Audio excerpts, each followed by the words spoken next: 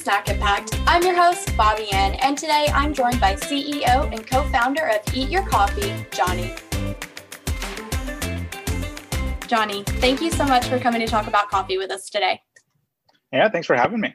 Absolutely. It's a pleasure to have you here, and I'm really intrigued to hear more about Eat Your Coffee Bar. Now, we've talked about coffee on the show before, but we've never talked about eating coffee before. So if you could tell us a little bit about what an Eat Your Coffee Bar is. Yeah, it's a novel concept. It's exactly what you'd think. It's Eat Your Coffee. It's like basically a caffeinated snack bar. We have actually a range of products now between bars, bites, and nut butter pouches. But basically, we like to think of it as clean, convenient caffeine. You can take it with you wherever you are, have a quick boost when you need it. And the main ingredients are all things you'd find in the pantry, not a laboratory. Think like dates, nut butter, oats, and of course, coffee. So all of our bars have between 65 milligrams to 80 milligrams of caffeine, depending on which one you're having. Well, that sounds exactly what we all need in 2020. We could all use a little boost now and then, especially because everybody's routines is messed up and everybody's figuring things out this year. But you actually have a co-founder, which means that you guys actually came together and started this with two brains on board.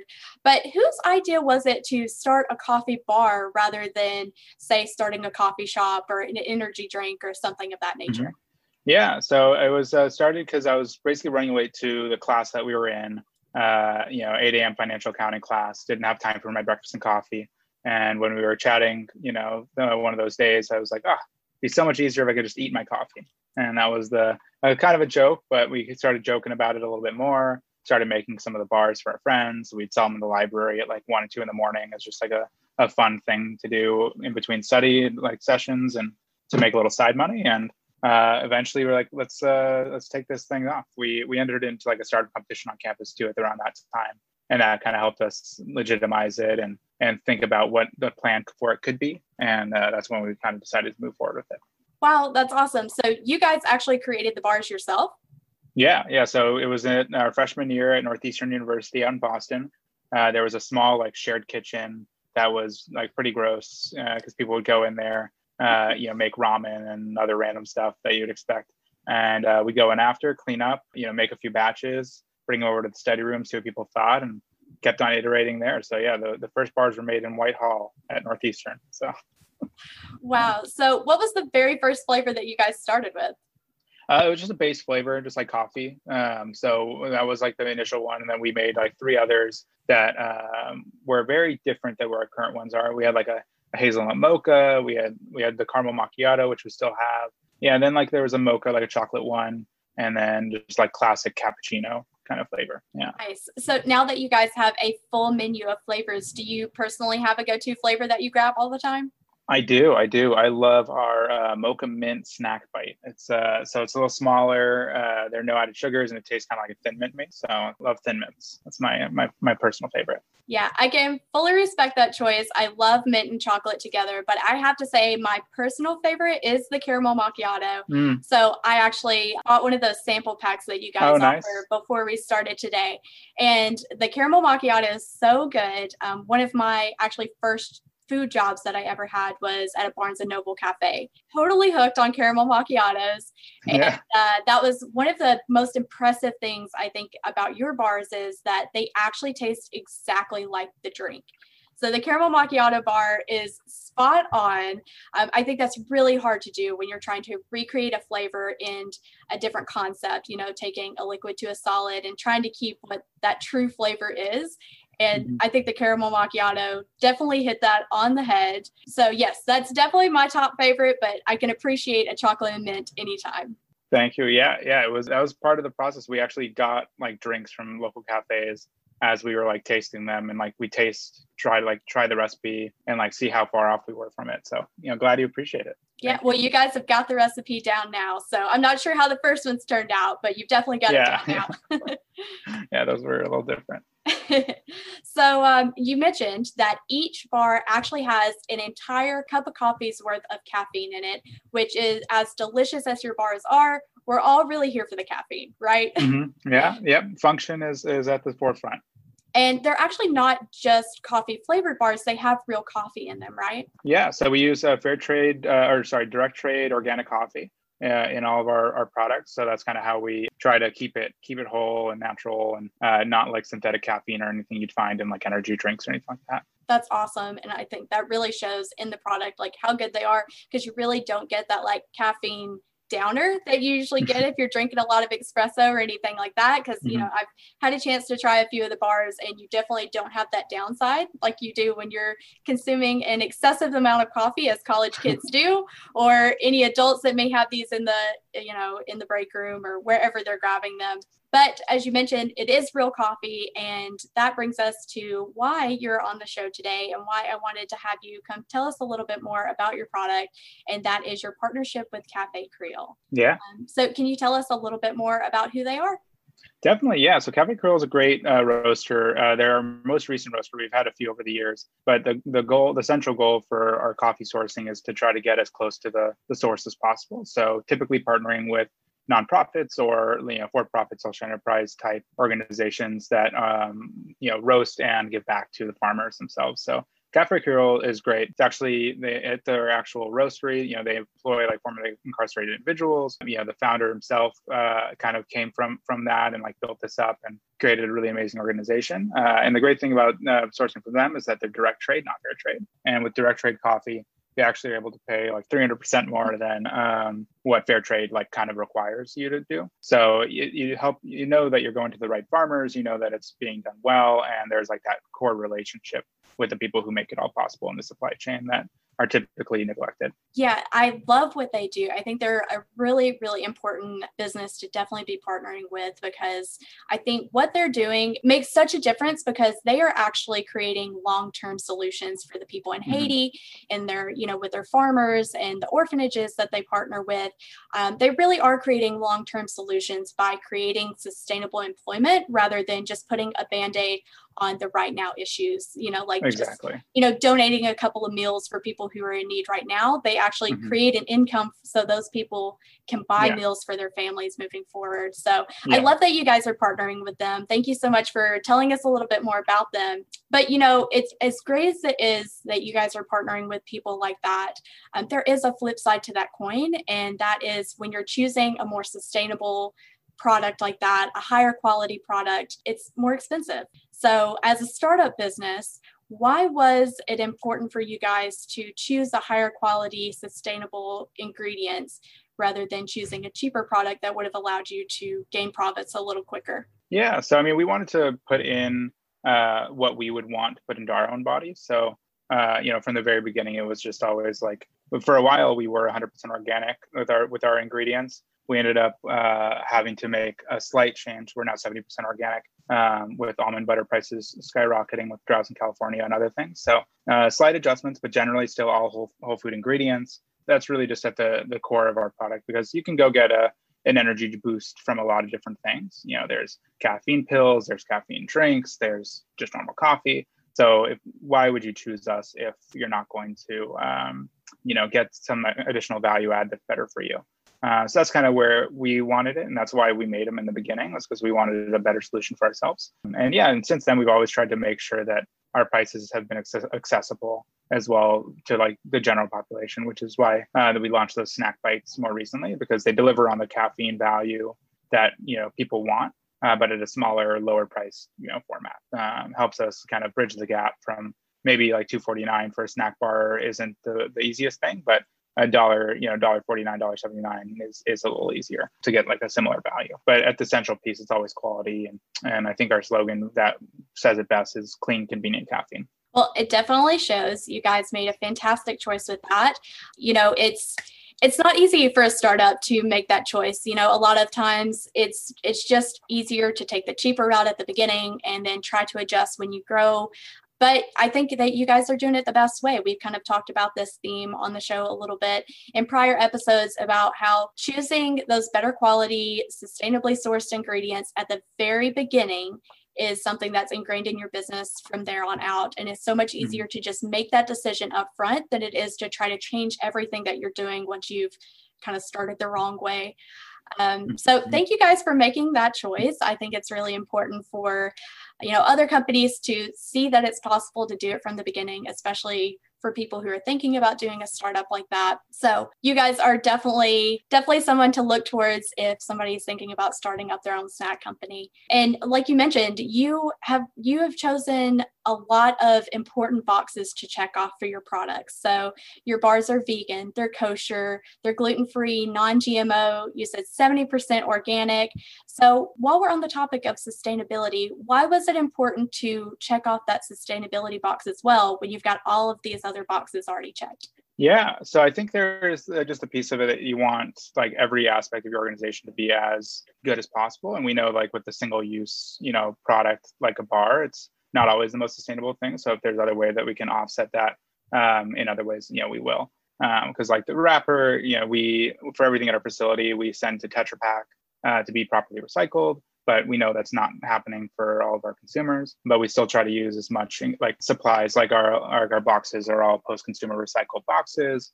And I think it's just something that was central to us and something you were getting to a bit before. It's like when you start out, you need it to be ingrained in the business from the very beginning because you're not going to make those adjustments later. And we knew we didn't want to just put another product out in the world that was, just going to create more waste or just be there for the sake of being there. We wanted to actually do something different. So yeah, I guess that was part of the initial part of it all, was trying to make sure that was all central. It's definitely important decisions to make. And actually, thank you for bringing those other points up, because I didn't know that you guys were involved with TerraCycle and things like that. For those listeners who may not have heard of TerraCycle, can you explain that a little bit? Yes, TerraCycle is great. It's actually the founder of it's a cool guy. He started this a while ago for all the different like wrappers and plastic waste that wasn't easily recyclable. And he's actually gone on to start this other thing called Loop Stores, which is like a zero waste e-commerce. So he's really just against like waste and increasing sustainability and all this kind of stuff. So the TerraCycle is his kind of, if you like have waste that isn't properly recyclable through normal channels, you can kind of ship it to them and then they'll take care of it for you. And so they'll take apart the plies of the wrappers that we need for shelf life and everything, and then make sure that each component goes into its right spot and clean it, and then properly recycle it or whatever they need to do with it. And then Loop is a cool initiative that they're doing now with partnering with a lot of large organizations who maybe not the most sustainable, but helping them down that path of becoming more sustainable with like a zero waste option for their customers. That's really cool. I'm so glad to hear that you guys are involved with that, because candy wrappers and things like that, it really is hard to try to figure out what to do with them afterwards, especially if you're going out of your way to do all of this research to find a healthy snack. And then you have the flip side of it where you're like, okay, I have the snack, but now I've got all this waste. Those really are for those areas that, we have listeners from all over the country. Some areas of those country don't even have recycling. In some areas, like everybody recycles. So, but for those areas that are very familiar with recycling, those thin wrappers, plastic bags, anything of that nature are so difficult to recycle. So I'm really glad that you guys are doing that, because that just is another awesome box for you guys. And, for those who are listening, who are hearing about you for the first time, just keep that in mind. You guys are doing all of the right things. So it's even more of a reason to try out and eat your coffee bar. Thank you. Yeah, absolutely. I'm going to backtrack for just a minute. And, when we're talking about Cafe Creole and what they're doing, and, when you're thinking about sustainability and ethically sourced and making sure that the ingredients that you're sourcing from are treating their employees right, they're treating their farmers the right way. I think that that's really starting to become more of a standard for people. They're really kind of people who are doing their research about the snacks that they're eating. They really are looking for that. They're making sure that where their products are coming from are really doing the right thing. So with all of these different options, why did you choose Cafe Creole? Yeah, so that was part of it. So they were close to our manufacturing facility, so we were kind of introduced them through that way, because we had been partnered with a few different organizations in the past, and it was a mix of we really liked what their story was, and we met, we talked to the founder, heard about everything with their mission from where he started it back in 2012 to where they were able to grow it and how they've been able to partner with the farmers. So it kind of checked off all of our boxes. Plus it was conveniently located right by our manufacturing facilities. So it was a mix of the both. But yeah, because we partnered with probably 7 or 8 different roasters over the course of our our lifetime, but they've been our one for the past almost 2 years now, 2.5 years. So, love working with them. We love what they do, and we love what we're able to kind of help them do by buying coffee from them. So it's in our eyes, it's a small thing we can do to help them create, a much bigger impact. That's awesome. So what do you think that they're doing better than maybe some of the other roasters that you were partnered with before? So it's hard to say better because, they're all doing it in their own way and they're all helping their own part of the supply chain and everything. But we just really like how their direct partnership with the farmers and how they're giving back in the ways that you were saying earlier. They're actually getting the communities invested in the long-term initiatives that will help. And it's not just providing aid. So it's those long-term things that we really appreciate, in our, small understanding of social enterprise and all that kind of stuff. It's the watching what they've been able to do, not only with their coffee farmers, but also at their own facility, with the people they employ. I think the overall thing from end to end, from operations to final product, it's just a great organization that we're proud to be partnered with. Well, thank you guys so much for making that decision to partner with them. I know it really shows in the quality of your product, but also it makes such an impact for the people who are involved, for the workers, the farmers, the families that are benefiting from all of that. I know it is super appreciated. And I just wanted to recognize Eat Your Coffee Bar for making that decision when other companies are definitely not making those choices. And again, I just want to reiterate that you guys are model products to look towards if you are thinking about starting a snack product. Hopefully you have taken a lot from this conversation and all of the tips he's talked about, just, starting that from the beginning and how you can think about things and all of those different boxes that you can check off from the absolute ground level. So as a social entrepreneur yourself, you have been in this business for quite a while. I'm sure you've learned a few things here and there since the beginning. Do you have any first step tips for somebody who is thinking about getting into social entrepreneurship, or they would like to introduce a social initiative into a business that they already have? Yeah. I mean, first, I wouldn't self-describe as a social entrepreneur yet. I feel like there's a lot more impact, that so many others that are in that ilk do, but we like to do our part and definitely want to make sure that the social aspect is ingrained within our organization. But yeah, I think there's a lot of things. Something that's been central to this conversation, just from the beginning, it has to be ingrained, because adding stuff as time goes on doesn't really create that big of an impact. It's a CSR initiative, corporate social responsibility, which is great too. That has a place in the world, but at the end of the day, if you want to create lasting impact and that's your goal as an entrepreneur or a social entrepreneur, then that's something that you should think about from day one. How do you fit into the business model? How does it work with your unit economics to make sure that you're able to still have a business at the end of the day while still driving impact? Because if you don't have a business, then there's no impact. So you need to make sure that things on all ends are working on that side, and it can't just be pure charity in some regard. So yeah, I think that'd be the one thing, is think about how you can drive initiatives, and also thinking about where you were talking about earlier with Cafe Crow and how they get buy-in from the communities. I think that's also central to what it is, whether or not you have a community that needs to be bought into, that's making sure that there's impact beyond your contributions, so that it'll create a lasting life cycle for whatever the problem is that you're trying to solve. I think just thinking about it from the get-go and having it ingrained in everything.